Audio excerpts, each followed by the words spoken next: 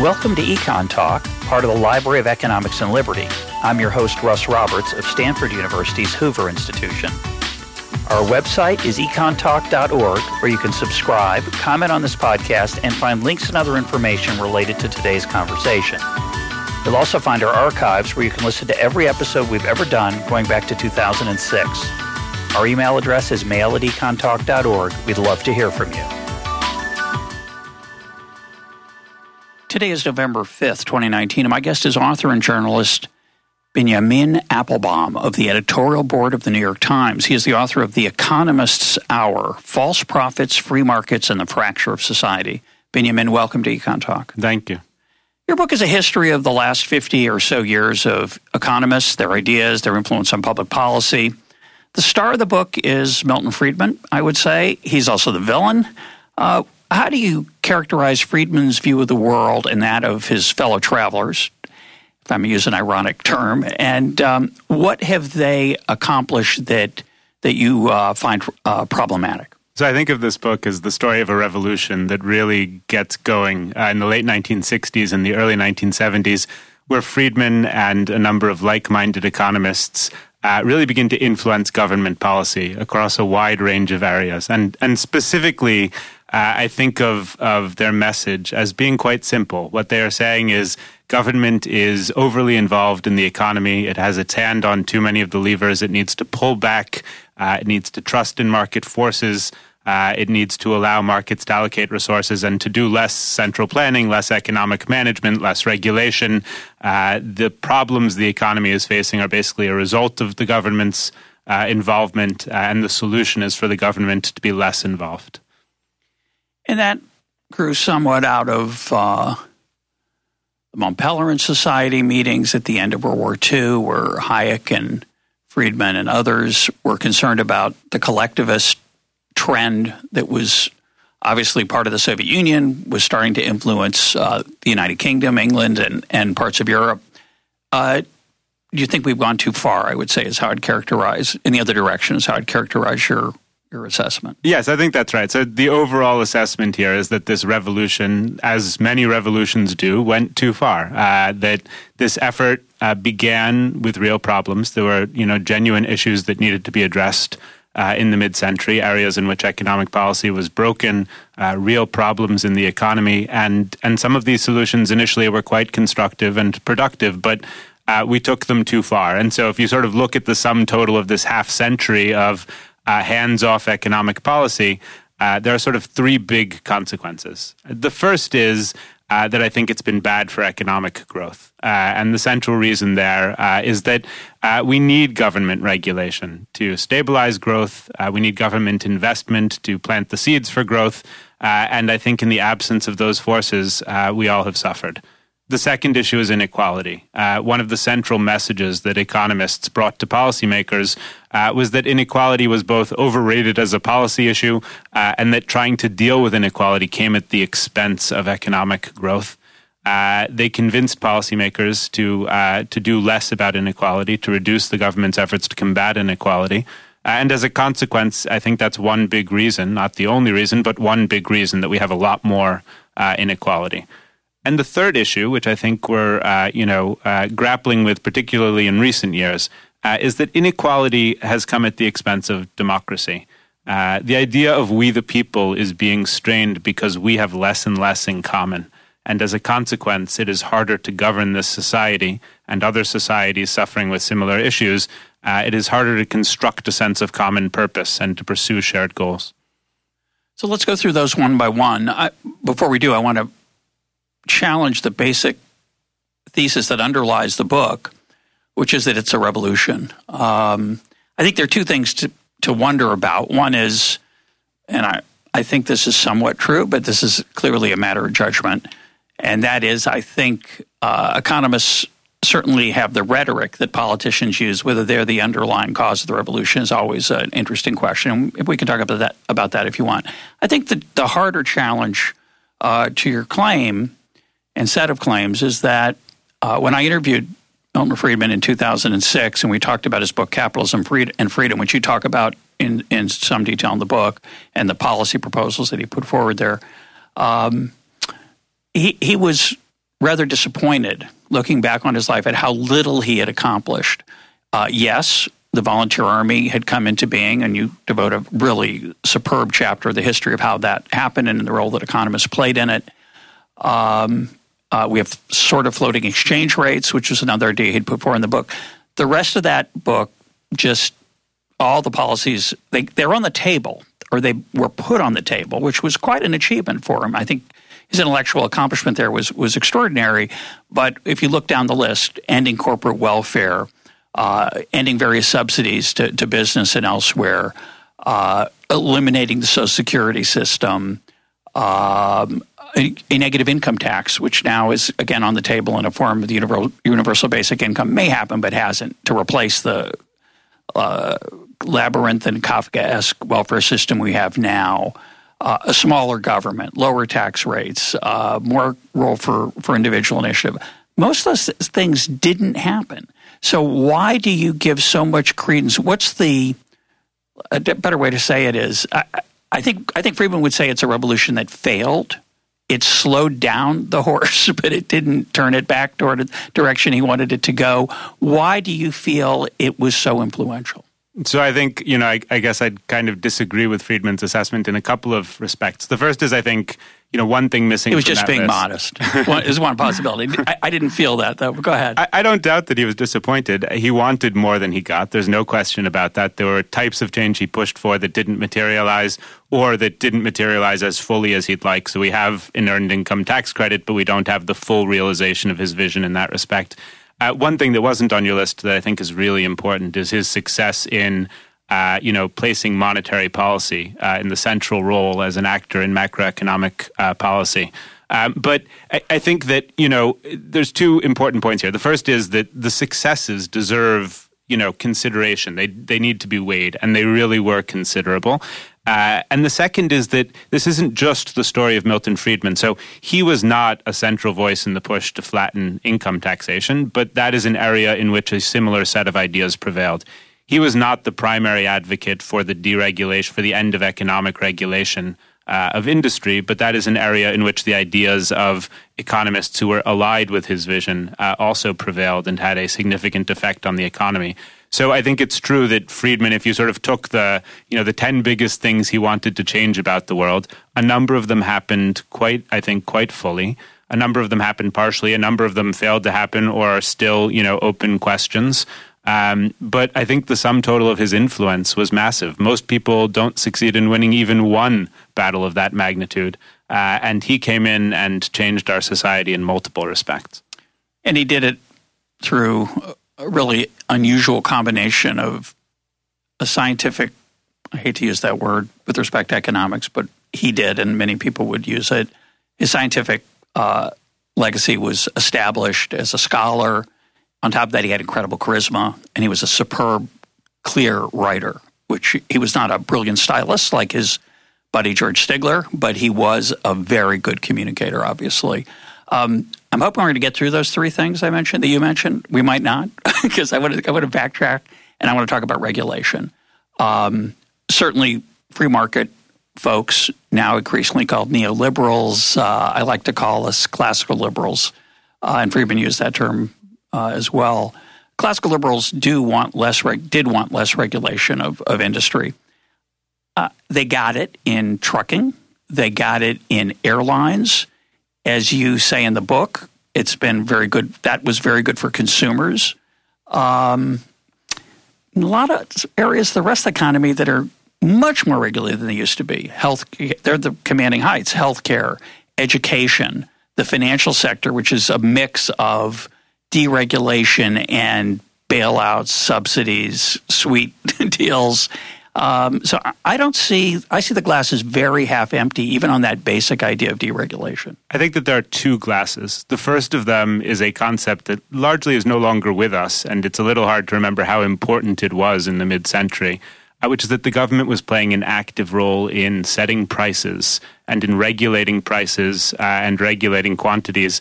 And this type of economic regulation was really quite pervasive. I mean, some of the more famous examples are the government's control of the airline industry and of other transportation sectors, its control of telecommunications. But, for several mid-century administrations, they thought nothing of intervening to set steel prices, establishing price boards to deal with inflation. They thought of setting prices as a valid tool of government macroeconomic policy, and they used it at times in quite a sweeping fashion. This reached its absolute apogee under Richard Nixon and his battle against inflation in the early 1970s. That whole concept has been fundamentally discredited, and it would be inconceivable for a modern president to stand up and say, we are going to create a board to determine the prices of commodities across the economy. And so that, I think, is a victory, and it's something that changed because economists were successful in articulating an alternative framework, because the efforts to do it failed rather magnificently, and it was hard to miss the fact of the failure. At the same time, there was another glass, which was health and safety and environmental regulation, a set of concerns that really the government was not attempting to regulate for the most part in the mid-century. And beginning in the 60s and the 70s, the government creates this panoply of new regulatory agencies to really begin for the first time asserting a federal role in protecting workers, in protecting consumers, and in protecting the environment. And the result is that the sum total of regulation has increased, undoubtedly, but that one kind of regulation has gone away almost completely, and another that didn't really exist has more than taken its place. So it's a bit of a nuanced story there. One victory, and then from the perspective of those who would like regulation in offsetting defeat. So when you now will move, I hope, to your three parts of that revolution, or impacts of that revolution, the bad growth. I don't think we understand growth very well. Again, free market types tend to think regulation slows growth down. Obviously, there's some regulations that enhance growth. There's government intervention that can enhance growth through infrastructure, the educational system, if it's done well. Given the rich ups and downs of regulation and investment by the government in infrastructure and education with very mixed results, why do you blame free market ideology for the mediocre growth of, say, the 70s and 80s, or the post? I guess people like to pick on 1973, but sometime in the 70s it's claimed something changed. I think it's funny that we don't know what that is, but the data seems to suggest it changed.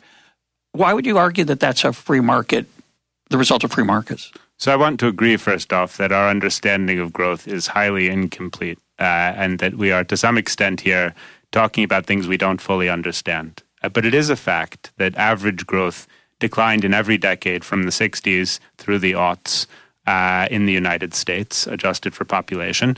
And it is a fact that during that period, we saw a fundamental shift in our approach to managing the economy. If we think that that approach was consequential, it's not unreasonable at least to wonder about how it might have affected that trend. And I think there's a couple of levers in particular where there is evidence that it would have been influential. One of the most important, perhaps one way to frame this is to think about the 1990s, which was a period that many of us remember as the last time things were really good. And one thing about the 1990s that often gets lost in that discussion about all of the things that economic policymakers were doing at that time is the things that had been put in place before that time. We entered the 1990s with the most educated workforce in the developed world. We entered the 1990s with a war chest, basically, of innovation that had been stored up in part through funding of basic research, in part through a development ecosystem that had very different rules than the modern system in terms of patents and protections for intellectual property. We come into that era basically with a lot of smart people ready to take advantage of technology, and the economy experiences a boom as a consequence of those investments. During the 1990s, we reduced those investments. We're no longer funding education in the same way. We're no longer investing in research in the same way. We're allowing companies increasingly to tighten their control over intellectual property. And I think that, it's not a coincidence that growth declines in the aftermath. If you stop planting seeds in the orchard, you get fewer apples. I have to disagree on part of that. A couple parts I want to push back on. One is education expenditures at, I'd say, every level have gone up since the 1990s. I'm not sure education's gone up. There are more people sitting in chairs in schools. There are more people going to college, a lot more. There was a big push in parts of the 2000s to subsidize college education through cheaper loans that did encourage a lot more people to go. They didn't finish, many of them, which is a tragedy, and now they're stuck with some loans. The other thing I would point to, and this is, we could spend the whole time on this, so I don't want to, but I want to mention it, and you can respond to it. A lot of people felt and said that we had gotten much better at controlling the economy using monetary policy, as you alluded to earlier, the increased use of monetary policy. That story fell apart in 2008, and we'll talk, I hope, about why that happened. But one of the things that happened in the 90s was a couple of things that happened in the 90s that were, I thought, important, which were the Mexican crisis, where the government bailed out. They said they bailed out Mexico. They really bailed out the American banks that had lent money to Mexico. They orchestrated the rescue of long-term capital management, the hedge fund that blew up or was about to blow up and take a lot of folks down with it. And so I don't see it as a golden age of either investment or macroeconomic policy. I certainly agree that there were big problems in both of those areas, which we can absolutely talk about. The story, particularly of what's happening in the financial industry, is kind of double-edged. On the one hand, the government is pulling back and allowing these institutions to do a lot more things. And on the other hand, as a consequence, it's more intimately involved in sustaining them. And that ends up having consequences that we're living with today. You want to say anything about the education story? So I think that... And the infrastructure issue, investment. I think there's enormous expansion of research and of all kinds, not necessarily at the most fundamental levels, but the amount of money that's being spent. So in theory, we're planting a lot of seeds. But that's a very critical distinction, right? Funding for basic research is something that government historically has had to provide because it's underprovided by private industry. And so I think, while it's true that in aggregate we're spending more on everything that is called research, the nature of that investment has shifted in ways that I think are consequential. And with regard to education, similarly, while total spending on education has increased, the nature of that spending has changed very fundamentally. Much more of it is in the form of borrowed money. What people are obtaining with that borrowed money is different, and the expense that they incur in order to obtain those educations ends up hampering the type of lives that they lead. So I want to throw out an alternative hypothesis to get your thoughts, because it is a fact that per capita growth rates are not what they were. I mean, there's a lot of macro international issues that might be caused by. Some people would blame oil prices sometimes. Sometimes they would blame the rise of other economies that compete with us. Let's put that to the side. Let's talk about just what's directly happening in the United States. One of the things that we've done over the last, I would say the two most important things that economists often neglect over the last 40 years is the change in the American family, enormous change in the mix and demography of family structure in the United States, and which has implications I don't think fully understand. The second would be the incredible subsidization of healthcare starting in the 60s, which ironically we're talking about Milton Friedman, but the withholding that he put in place in World War II, and then I think alongside that was the tax deductibility of healthcare costs for employers. Then the Great Society comes along. We basically have subsidized the demand for healthcare tremendously. We have restricted the supply, not totally, but we make it hard to become a doctor in the United States, make it hard for a foreign doctor to come here in the United States, make it really hard for hospitals to open. We've done all these things which have made healthcare a ridiculously expensive item relative to what we get from it. I think we have great healthcare in the United States for most Americans. Many don't have access to it, but the ones who do, it's fantastic. But it's still incredibly expensive. We put way too many resources. And that, I think, by doing that through the employment process and making employer-based healthcare the norm has been a hideous disaster for growth, establishing new businesses, and so on. So I absolutely agree. I'm highly sympathetic to the idea that our health system is broken and that has enormous consequences for our economy. The book does not get into that because it's the story of economists rather than the economy. and there is a difference. This is not an area in which economists have succeeded in reshaping the system, obviously.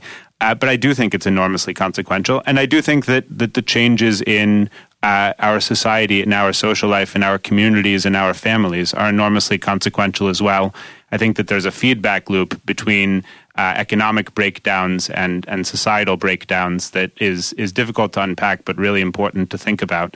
And then the third thing that I'd mention that I think has contributed to slower growth is inequality. I think there's a growing body of really interesting evidence that inequality itself begins to weigh on growth, and I think that is important.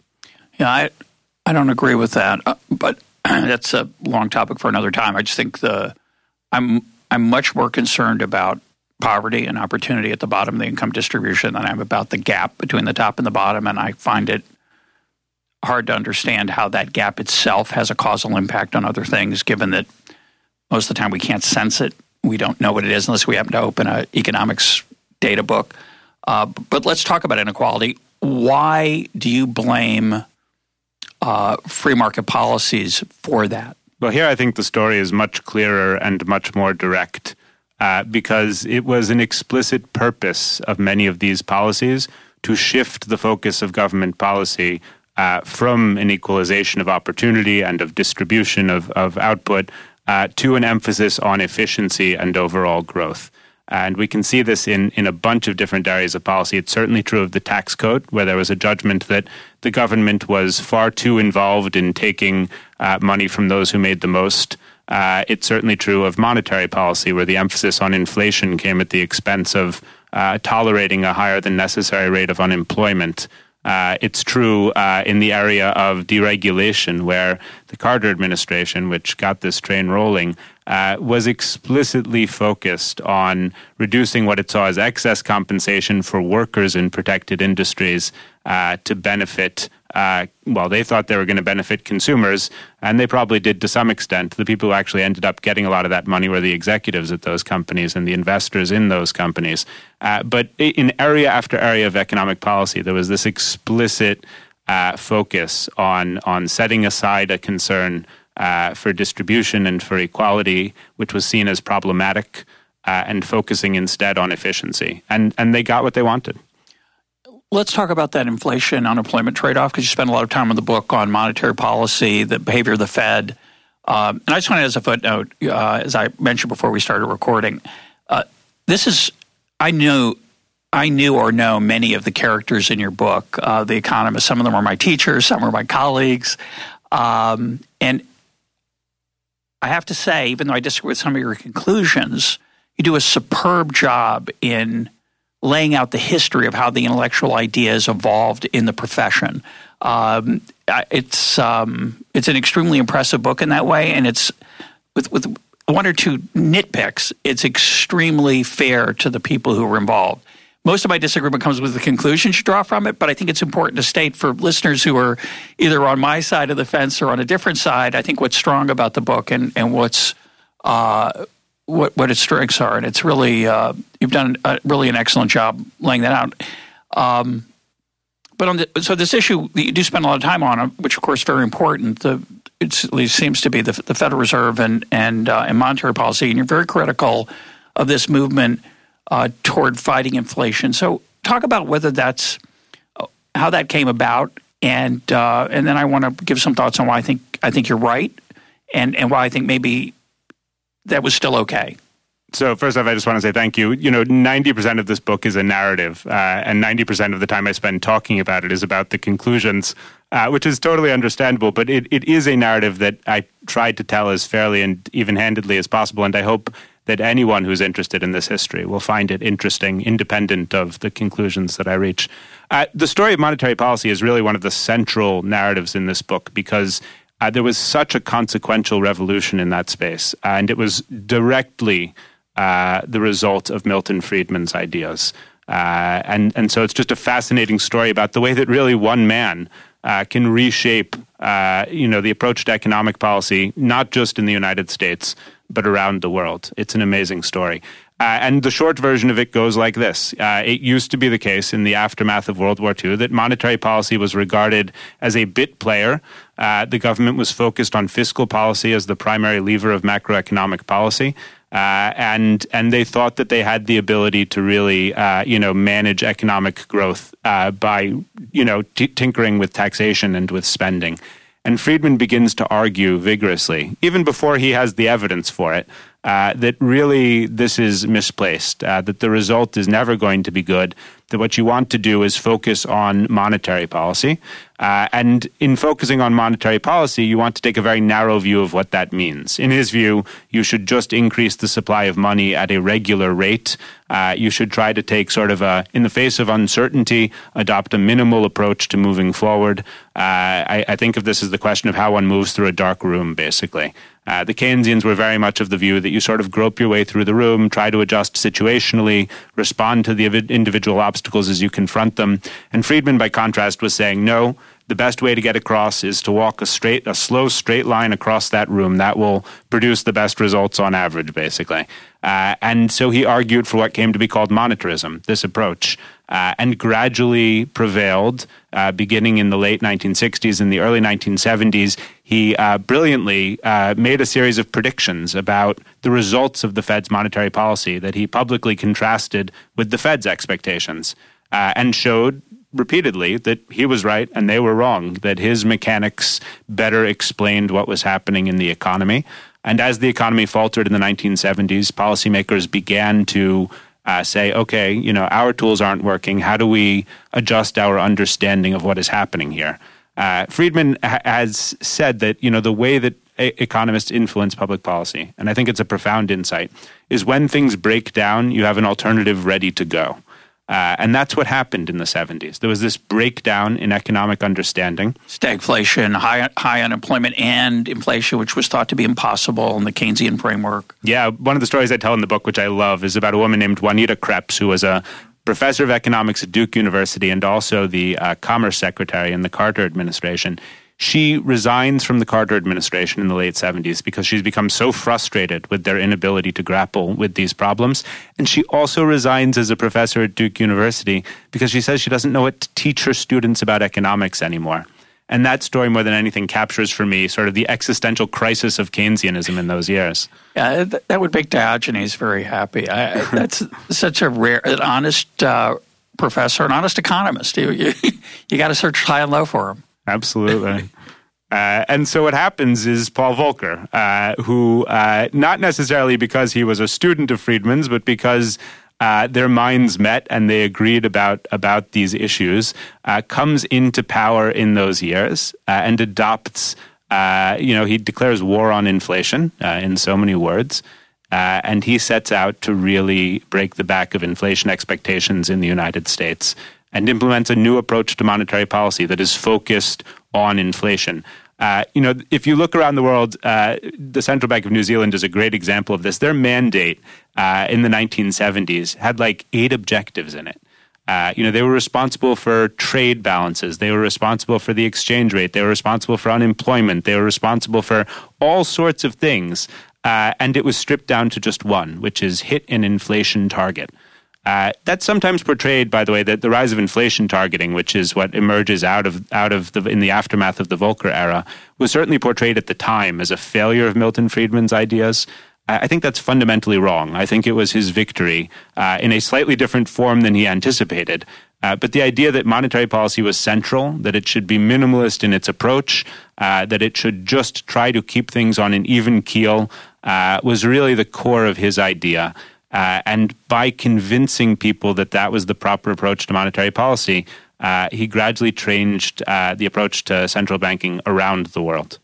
It's interesting. When I interviewed him in 2006, he attributes the success and triumph of his ideas not to his research, the monetary history of the United States, this magisterial volume of incredible detail, but rather to the success of Don Brash, the central banker of New Zealand, in slaying inflation there and opening the eyes of people to this possibility. Interestingly, he also argued he remained puzzled by the disinterest in publicly talking about monetary targets and instead looking at, say, interest rates. he said, that's what they say, but it's not what they do. And I challenged him, interestingly. I just have to mention this anecdote. I've never told it on air.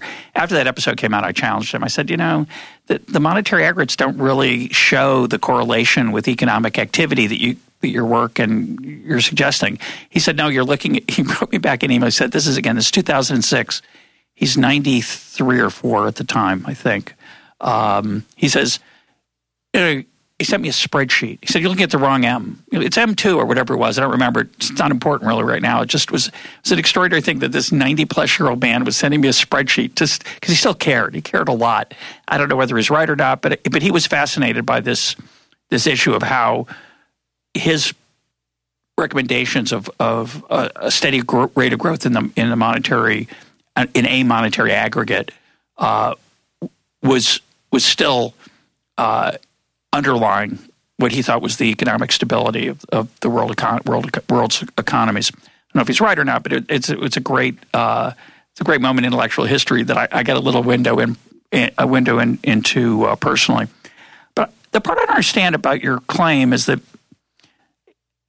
I don't know what actual chair of the Fed attributes are and true motivations, but the Humphrey-Hawkins Act told them they should look at two things, right? They have to look at unemployment and inflation. It seems to me they pay a lot of attention to both. That if inflation is rising, if unemployment were rising, it would encourage activity from the Fed. They wouldn't ignore it. Its fiscal policy still plays a role. We had a $787, billion or whatever it was stimulus package from Obama. So is it really as strong as you claim in terms of that mix? So I think, Humphrey-Hawkins is a really interesting law because it was written as sort of a last gasp of this Keynesian view of monetary policy and really was never really took hold. It was sort of their last attempt to force the Fed to behave in a way that the Fed had decided it was no longer going to behave. So I think the answer to the question is really the Greenspan era. And during the Greenspan era, what you have is a central bank that has decided that its focus is on inflation targeting, although it has not yet said that explicitly and publicly, but it is behaving as an inflation targeting central bank. And furthermore, has concluded, and Greenspan did say this publicly, that 1% inflation is better than 2 and 0% inflation is better than 1. There's no evidence for this, certainly none that he presented at the time, but that is focused on minimizing inflation and that is willing to tolerate higher unemployment in the service of that goal.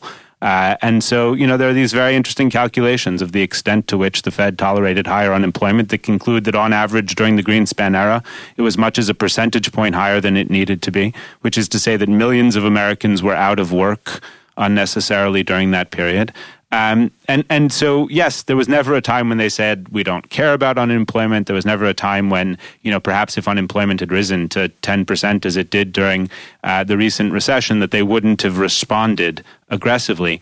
But it was the case that at the margin they were prioritizing the minimization of inflation over unemployment. And I think that's a fair point. I think that's the right way to say it. I think the emphasis was always on inflation. Sometimes they regretted it. I don't think I think when it did lead to a recession, they were very disappointed. But I do think there's an historical aspect to this. When I talked to Friedman about price controls and the death of price controls and the fact that there was no clamoring for price controls today, say on gasoline in 2006 when gas prices were somewhat high. And I said, well, see, economists have finally accomplished something. He said, no, it's nothing to do with economists. He said, people are alive today who lived through price controls in the 70s, and they hated them because they led to long lines and fights. And it just, when those people die off, the demand will come back. I suspect there's some of that going on with inflation. The people that you profile in the book, Volcker, Burns, Friedman, others, they had a very different memory of, say, the 1930s than you and I can have. For me, I know that my parents my dad was born in 1930, my mom in 1932. And as I've probably mentioned on this show before, I lie to them sometimes. I usually tell them later, but I often will lie to them about how much I paid for a pair of shoes because they just can't imagine paying more than, say, $25, $40, $50 for a pair of shoes because in their life growing up, shoes were not something you wasted money on. You got a pair that covered your feet and you moved on. There was always a haunting fear of a depression. And so people were born in that era, grew up in that era, lived through that era, behaved differently. I suspect central bankers who either lived through the Great Depression or were close to it through their teachers probably have a different attitude of say, the Weimar Republic and the destruction that inflation led to. So that fear, I think, played a role and maybe won't play as much a role in the future. Listen, I am not trying to make the case that ideas operate independent of a context. I think that economists are enormously influential, but they're influential in a world in which people are venal and people are fearful and people are selfish, and all of these things are true side by side. But it is also true that what makes it possible, what sort of shapes the way that humans express those tendencies is often the set of available ideas and policy options. And so it is the case that the reason people didn't want to put price controls on gasoline is that they remembered the long lines of cars in the 1970s. But it's also the case that the idea had been discredited and an alternative framework was available. There's a wonderful story about an economist coming to Washington to tell a congressional aide to try and convince him that there was a problem with a policy. And the guy said, well, he made his presentation to the aide, and the aide responded, well, this isn't a political issue. And the guy said, well, what do you mean it's not a political issue? And the aide said, well, you haven't given me an alternative. And until there's an alternative, it's not a political issue. Let's talk about consumers. One of your critiques of modern economists is that we focus too much on consumption at the expense of production. And so I'm going to try to defend that perhaps, but I want to let you make the case. What's wrong with that? It goes back, by the way, to Adam Smith. It's really the centerpiece of the Wealth of Nations. Absolutely. So this is one of Smith's big ideas, one that's sort of so much in the water now that he doesn't get credit for it, I think. But it's a very central idea, and it's a long-standing debate. And I think that the problem as it played out in the United States was that I think of the town of Salina, Ohio, which is where Huffy bicycles were made for years and years and years. About 1,000 people were employed making these bicycles. And Huffy was under pressure from Walmart to reduce its prices, and so it closed that factory in the late 90s and moved it to China. And today, there is, in the parking lot of the former Huffy factory, there's a Walmart supercenter where you can buy Huffy bikes that are cheaper than the ones that were once made in that town.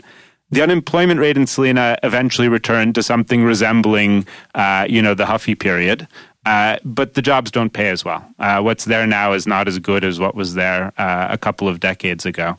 The bikes are cheaper, but the people are making less money. And that, in a nutshell, is the condition of a lot of communities across the United States. We were very successful in reducing the prices of goods and services, with some notable exceptions, healthcare, education, obviously. But in general, consumer goods and services are a lot cheaper than they used to be. But the consequence, the way that we achieved those victories, was by tearing the heart out of a lot of communities, making it harder for people to make a living, particularly at the low end of the economic spectrum. There's an economist named Alfred Kahn who deregulated the airline industry, and he has this quote in the 1950s where he says basically, it can't just be about prices. It also has to be about the jobs. It also has to be about the communities. And I think that's right, that broader calculus is important. Ironic from the man who relentlessly lowered prices through deregulation and is forgotten, I think, to some extent. So I'm glad you're bringing him back, and he's in the book. Obviously, gets some nice coverage in the book. So I want to give a different perspective on the Huffy story, but first I want to just ask you, what would you do about it? So Walmart put that pressure on. That's capitalism. What used to be called capitalism. Consumers got the benefit. It was hard on some people in that town, for sure. Would you have stopped it? Would you have put tariffs on the bikes coming in from China to discourage Walmart? So economic change has some tough times and some good things. How do you pick and choose? How would you possibly deal with that? I think that change is good and important. I think that one important function of government as an economic policymaker is regulating the pace of change or creating an environment in which that can be done. This is a point that Karl Polanyi makes very powerfully, and I really agree with him. And I think, with regard to globalization in particular, the fact of globalization was inevitable and beyond the control of policymakers in the United States. Manufacturing was going to be spread more evenly across the face of the globe. And that has had enormous benefits, both for the people in the rest of the world and, in many respects, for the people here in the United States. The role that I think the government failed to play was threefold. First, in regulating the pace of that change. One example, is dock workers' unions, which were enormously successful in negotiating deals as break bulk shipping was replaced by container shipping, and the need for dock workers was radically reduced. They basically negotiated with the shipping lines to say, don't take the full measure of the available profits immediately. Phase us out. Let us retire and don't replace us. And these deals were successful in preserving the livelihoods of that generation of workers while giving their children time to go get a college degree and find something else to do with their lives. The second thing, which we've already talked about, is, I think, disinvestment. The government pulled back from its role in investing in future economic growth, in helping to seed the industries that might have emerged to replace some of the jobs that were lost in lower paying industries. And so, North Carolina textile factories were never going to be preserved. There's no version of modern times in which thousands of workers are still making cannon towels in Kannapolis, North Carolina. The question is, what could government have done to seed new industries that might have employed more of those people?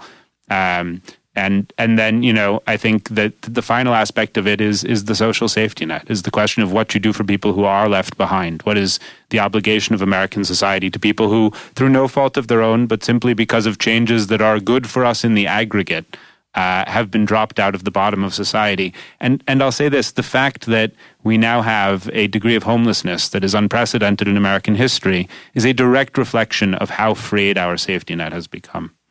No, I disagree with that last point pretty vehemently, I think, but I don't want to forget my previous point, which is more important. So I'm going to let that go for a moment. Maybe we'll come back to it. The pace of change is an interesting question. I don't think it's a good idea to change policy radically, instantly, and not phase it in. And I totally agree with that. I think the seeding new industries, I don't think government's very good at it. I think and the private sector is really good at it. It's really good at starting new businesses and new industries, and did. We have enormous expansions in all kinds of sectors in response to the innovations and the growth of trade in the United States. The problem is those new industries weren't particularly attractive or didn't particularly use the people who'd been in Kannapolis, North Carolina, making those towels. So those communities did struggle. Normally what would have happened, what happened throughout American history, is they would have moved to where the better jobs were.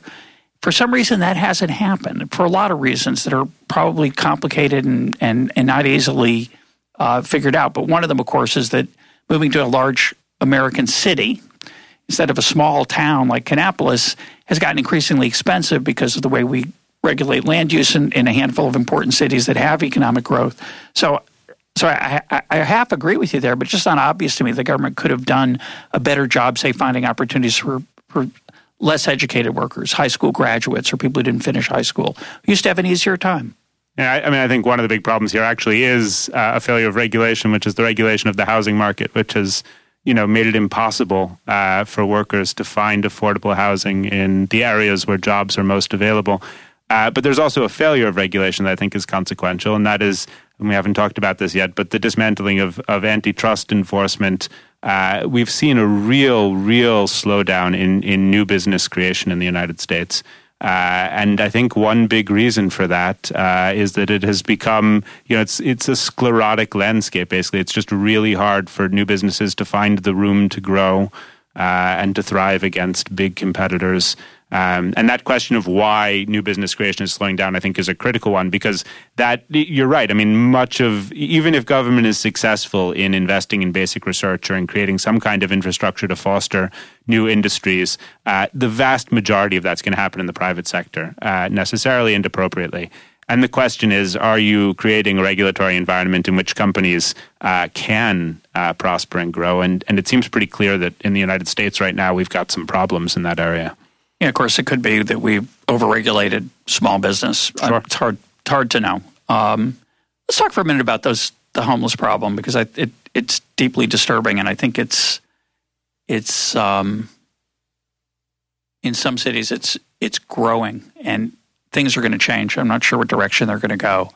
I feel, maybe I'm reading the data wrong. In my reading of the data, the safety net's not gotten any smaller over the last 40 years. It's still, you could argue it should be more generous, but I don't think it's gotten like Spartan.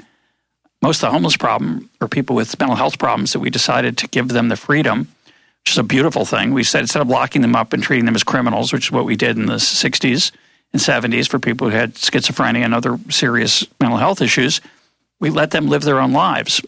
That's a beautiful thing, and it's a very painful thing. Obviously, it's not clear they can do that well. It's not clear who should make that call. But those are folks who don't want to be part of, a lot of them don't want to be part of a safety net. They are just doing their own thing on the streets. You could argue it's one of the great kindnesses of our society and one of the great cruelties. I have mixed feelings about it. So I think we could spend a whole hour on homelessness, because I think not only is it a fascinating and important issue, but it's a lens on this moment in American society. I'll just say two things quickly. The first is, whatever your views of how we're dealing with the mentally ill, whatever you think about that aspect of the problem, the growth of homelessness, particularly in cities like Los Angeles and San Francisco and New York, is being driven not by sort of that traditional homelessness population, which has remained relatively stable in its dimensions, but by a new kind of economic homelessness in which people are losing their homes even if they have jobs. I was recently in LA, and they have these supervised car parks where people can sleep at night. The people who sleep there are school teachers and Walmart employees and Disneyland employees. They're not mentally ill. They're not abusing substances. They simply don't make enough money to afford a home in Los Angeles. And that problem, which is fairly new, is, I think, really the one that needs urgent public response. Well, let's talk about antitrust, which you mentioned. We have gotten a lot more tolerant of mergers. I think it's a really important issue. My side has generally applauded that, and certainly the intellectual roots of that applause were respond, as you point out correctly, in the work of Aaron Director at the University of Chicago Law School, Friedman and others, who saw, I think correctly, that much antitrust policy did not help consumers. It helped reduce competition. It made it easier for large firms to thrive. And so the consequence of that is that it's gotten a lot easier to become a large firm and maybe a little harder to start a new firm. I don't know if that's true. But as you point out in the book, and I think I salute you for it, most of those large firms treat their consumers well. So what's to be concerned about there? So this is, in the first place, another of these sort of, I think, clear and fascinating narratives about the way that economists literally reshaped the American economy through the force of their ideas. And Aaron Director, as you mentioned, plays the central role in this drama. Milton Friedman's brother-in-law. Yeah. And Friedman everywhere. Friedman everywhere. Fascinating guy in his own right. An economist who taught at the University of Chicago's law school and taught a generation of legal scholars, including Robert Bork, who was one of his students, and Richard Posner, who was not a student of his but ended up being something of a protege as a fellow member of the faculty at Stanford, actually. And they reshaped the government's approach to antitrust enforcement, largely by convincing the courts rather than the executive or legislative branches. And the consequence, I think it's really important to be clear about this, there is very little, if any, evidence that this has been bad for consumers. To the contrary, it's probably been good for consumers.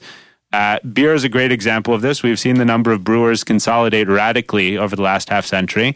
We're not talking here about the separate universe of microbrewing, which is a small and almost a different product. But your basic six-pack is now produced by one of two companies. It's cheaper than it's ever been before. The quality is probably better than it's ever been before. There's sort of a straight line there between consolidation and the improvement of the consumer experience. So what's wrong? Well, what's wrong is a couple things. The first is that, this old, what we were talking about a moment ago, the trade-off between our lives as consumers and our lives as producers, when you get this type of consolidation in industry after industry, it means that brewmasters have fewer places to work and less leverage to negotiate wages. And that's true, right down to the level of fast food workers taking orders on the overnight shift at Burger King. we've seen a diminution in the variety of employment options, and as a consequence, a diminution in the bargaining power of workers. And there's increasingly interesting evidence that these effects are one reason that wage growth has been less good than we might like. So that's one issue. Another is the consequence for innovation.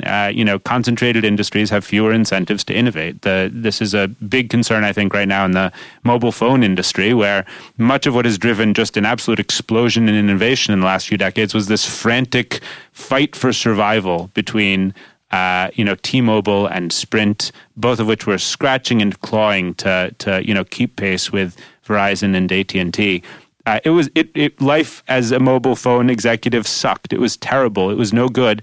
And that's exactly what we want. That's how it's supposed to work. That's capitalism in all of its raw beauty. Yep. And the solution is that we're now allowing T-Mobile to buy Sprint, which is just antithetical to capitalism. It means that there's going to be less competition, less urgency, less fear of survival, less of all of the things that drive innovation and improve the customer experience. And so we've seen that in industry after industry, and I think it's consequential. It's made life easier for the companies and their executives, to be sure, but not in the long term for the consumers. Yeah, I'm not sure that's right. Obviously, it's a complicated issue. I just want to point to one area where large still leads to a lot of innovation, and that's the tech industry. Now, I'm increasingly worried, as listeners know, about the power and influence of a handful of large firms. But it's interesting. Right now, one of the ways you get really rich in America is to come up with something that Google wants to buy. I think they just bought Fitbit. Is it Google that bought them? I think Google bought Fitbit. It's either Google, Amazon, or Apple. Right. And Amazon and Apple, I didn't buy them, so it's Google. So Google buys Fitbit. So Fitbit, I think it sold for $2 billion. That was a good deal. I knew somebody who worked at Fitbit a while back, and I thought, she's not going to make it because this company's not going to make it. She's going to need to look for a job soon because Fitbit's it's too many, the Apple Watch, there's too many big companies that can stomp them out, outcompete them. But they didn't. Fitbit stayed alive. And I think of the things that revolutionized my life. One of them would be Waze. Waze is a glorious the navigation tool on my phone. It's extremely helpful to me. Unimaginable 25 years ago. 25 years ago, the technology for not getting lost was called a map, and it wasn't very good. It didn't work very well. Waze is extraordinary. So I see a lot of innovation. Now, you can debate whether that's a good model, that you should innovate a lot so you can be bought out by a large, enormous behemoth. But I do see a lot in the tech world. So I think there's an obvious analog actually in the pharmaceutical industry where there's a fairly evolved model of small companies innovating in the hope of being purchased by one of the giants, which is good at marketing and distribution and these types of sort of end stage. And getting FDA approval, which is an enormous fixed cost that no small firm can endure. Absolutely. And I think, I spend a lot of time thinking about what's going on in the tech industry, but I'm not sure I have firm opinions about what we should make of all of it. I think it's really complicated. Whether that framework is the best for society as a whole. Where I'm more sure that we have reason for concern, where I see greater reason for concern, is in industries where innovation is not, fast-paced and we're dealing with a fairly stable set of, services and the airline industry, to take an obvious example of this. We now have 4 airlines because the government allowed larger airlines to eat smaller airlines until there were 4 left. And it's not a coincidence that when you go online and you shop for a route, the prices are going to be the same. That's an industry in which we have failed to preserve or engender competition. And I think, so airline prices in the decades, so the airline industry, as we've talked about, was regulated in the mid-century. It's sort of a preeminent example of how terrible a system that was.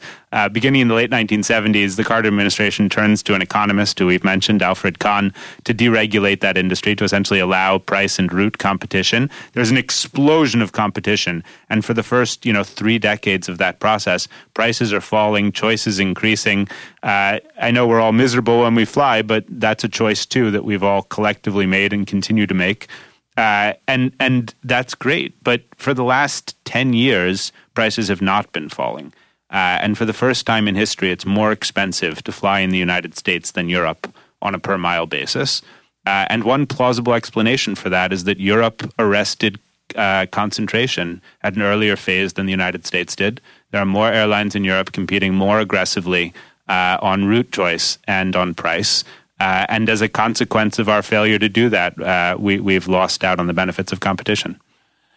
Yeah, I would argue that we probably would be the right way to deal with that, at least to start, is to make it easier to enter markets, which are right now controlled through the crazy way that airports offer landing slots, and it's a very unpleasant market, and that's a shame. And some of the innovators who revolutionized it, like Southwest, would find it probably harder to do now, which is, of course, the way they did it was they just built new airports or new terminals. It's one way to get around, or tried to at least get around it. I want to take a different look at a different set of issues. Before I do, before we leave some of this history behind, we're going to look forward next. Let's leave the history behind. I just want to make a footnote to one of your claims and see if you want to disagree with me. And I make the footnote because it bothers me so much. So it's a little bit of a pet peeve of mine. Alan Greenspan was an acolyte of Ayn Rand. He's a free market ideologue. You quote a number of places in the book where he talks about how markets can regulate themselves and we don't need to have the Fed impose its order here. And I think that's an example of where the rhetoric is not consistent with the action. This is a man who is highly interventionist. First, he ran the Fed. As you point out, that's one of the little one of Friedman's stranger things, that he wants government out of everything except money, which is kind of important. Hayek actually favored private money, and maybe we'll get there someday. Doubt it, but maybe. But Greenspan is this free market rhetorician who's really good at that. He's a great rhetorician. And yet, when push came to shove, he would bail out the banks. He bailed them out in Mexico. He testified in front of Congress and said, well, it's a terrible thing. Of course, they shouldn't be bailed out, but we don't have a choice. He orchestrated the rescue of long-term capital management, a firm that should have been allowed to lose all its money, as well as those who had foolishly lent it to them. And so, to me, he broke the feedback loops that allowed finance to have any chance of being self-regulating with others. He wasn't alone. Obviously, a lot of people played this role. But if I want to understand what motivated Alan Greenspan, it wasn't a free market ideology. It was he wanted to stay friendly with the bankers of the United States and be their buddy. And I think it's really important for a great reporter like you to recognize, if you can, that part of the story. Because he was, I don't know if he knew it consciously, but he was not a free marketer in his actions.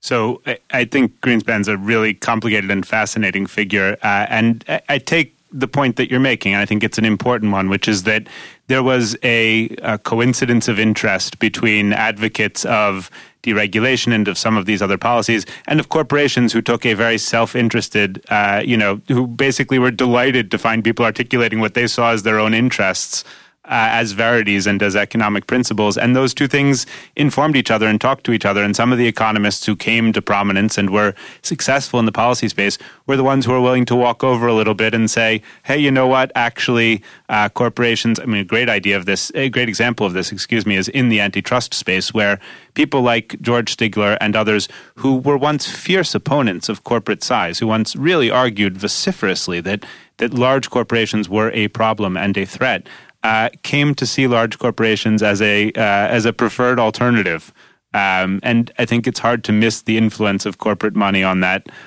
evolution. But in the case of Greenspan specifically, I think actually that he was a pragmatist at his core, and that is certainly part of what you're seeing in his record, is that he was willing to make what he saw as the necessary decisions, even if ideologically they were somewhat inconsistent. But it's also the case that, he kept on, I think he did believe in the idea of markets in some fundamental sense. He believed that regulation would produce inferior outcomes. And what you see in there's a long paragraph in the book where I try to document this.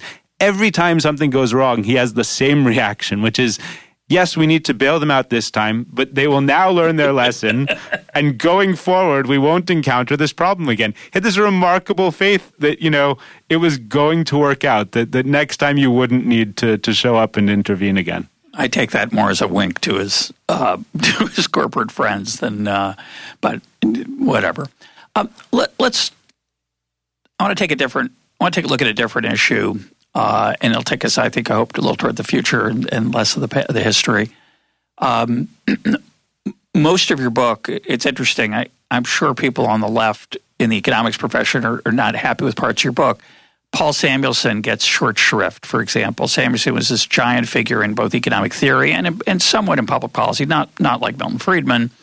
But he generally agrees with Friedman in the couple places he gets mentioned, which of course he did on many things.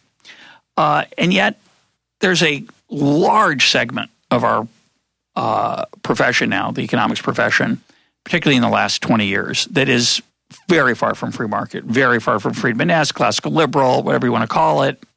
They're hardcore people on the left. They want much more redistribution. They want government to play a more active role. They're more Keynesian in their macroeconomic policy. And they increasingly, I think, command the heights of the intellectual debate. They've softened tremendously the economic opposition to, say, the minimum wage. In fact, many Nobel Prize winners now favor, although some still oppose, but many favor. They've brought the data about inequality that you're worried about. I think much of that's misleading. It's much more complicated, but they're the voices that are giving you voice to these concerns. So, how do you feel about that? So I think that that's an accurate description on the whole, and some of the reaction to the book has been along the lines of, well, this isn't true of the present. Well, right, it's a history. It's the story of what happened, and for much of the period that I'm describing, I think there was remarkable homogeneity in the mainstream of economic thinking in the United States, and I think that Paul Samuelson ended up conceding to Milton Friedman on a number of really important issues, and I think was not as influential and therefore is not as large a figure in the book, which is kind of a fascinating coda to the history of the 20th century, because if you'd asked an economist really at any point during the 20th century who they thought the most important economist in America was, Samuelson probably would have won the poll. But so with regard to the specific question, yeah, I think that's right. I mean, there's been this there is a number of related revolutions underway in economics.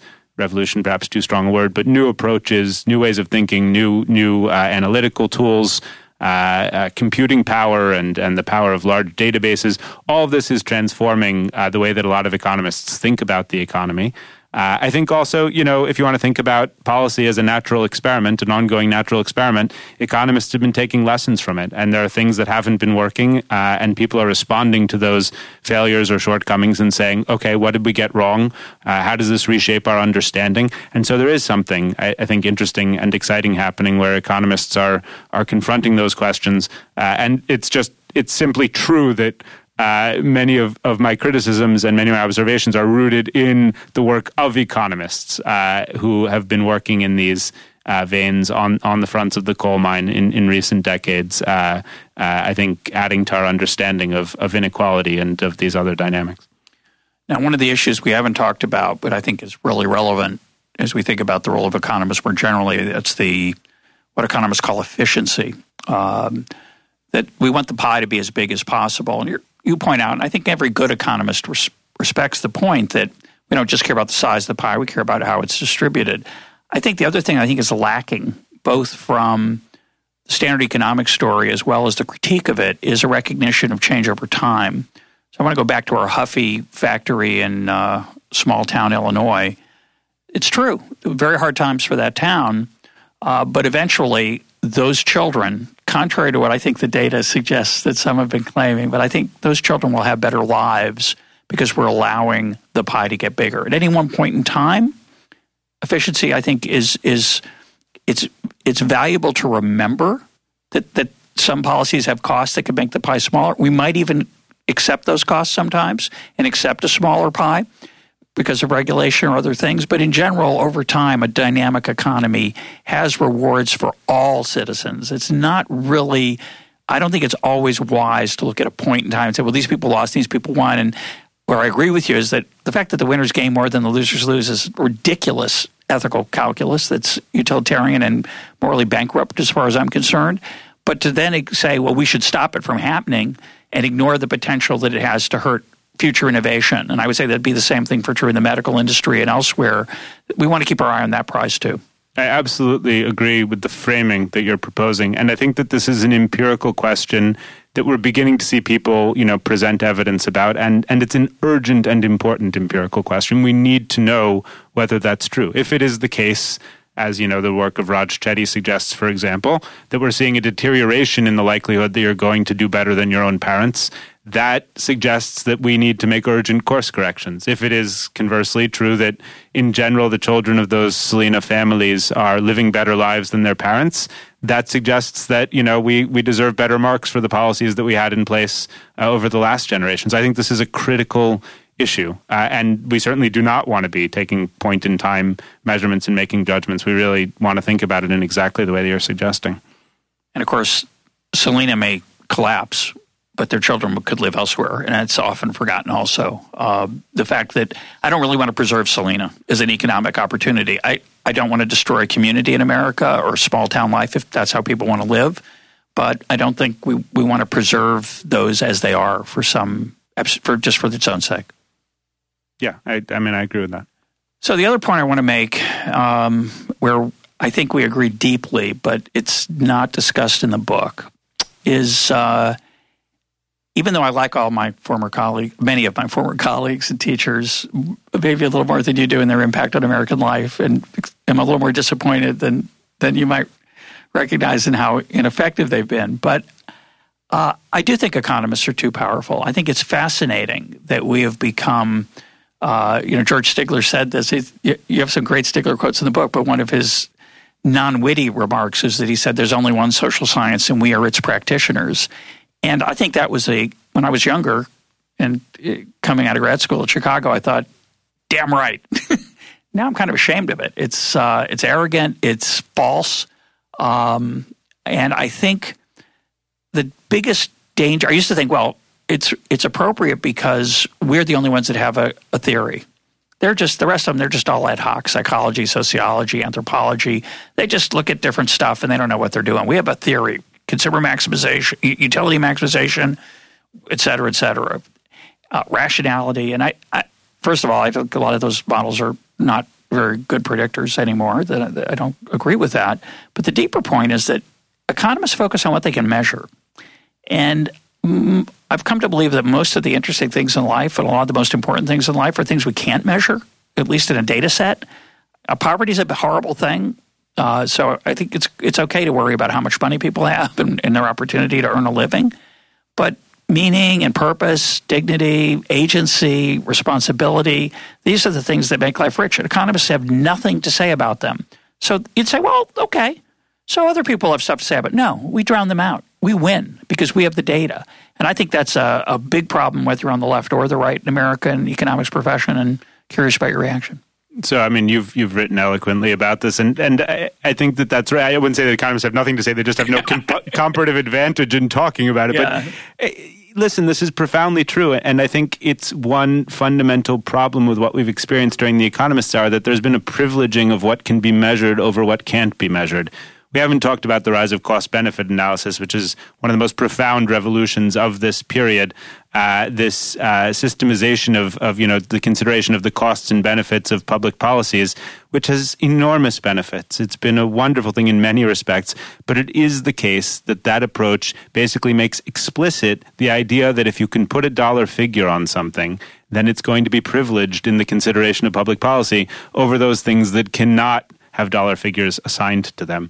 And so you get this almost frantic effort to, for example, and these are real examples, assign a price to a view unimpeded by smog.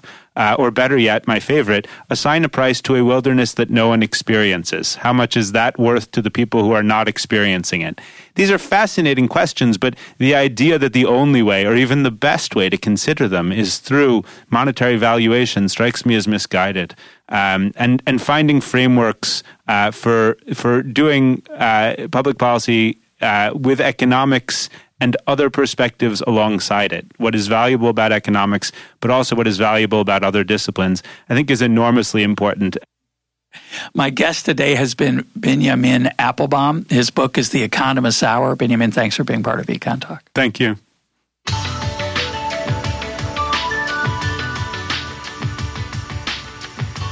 This is EconTalk, part of the Library of Economics and Liberty.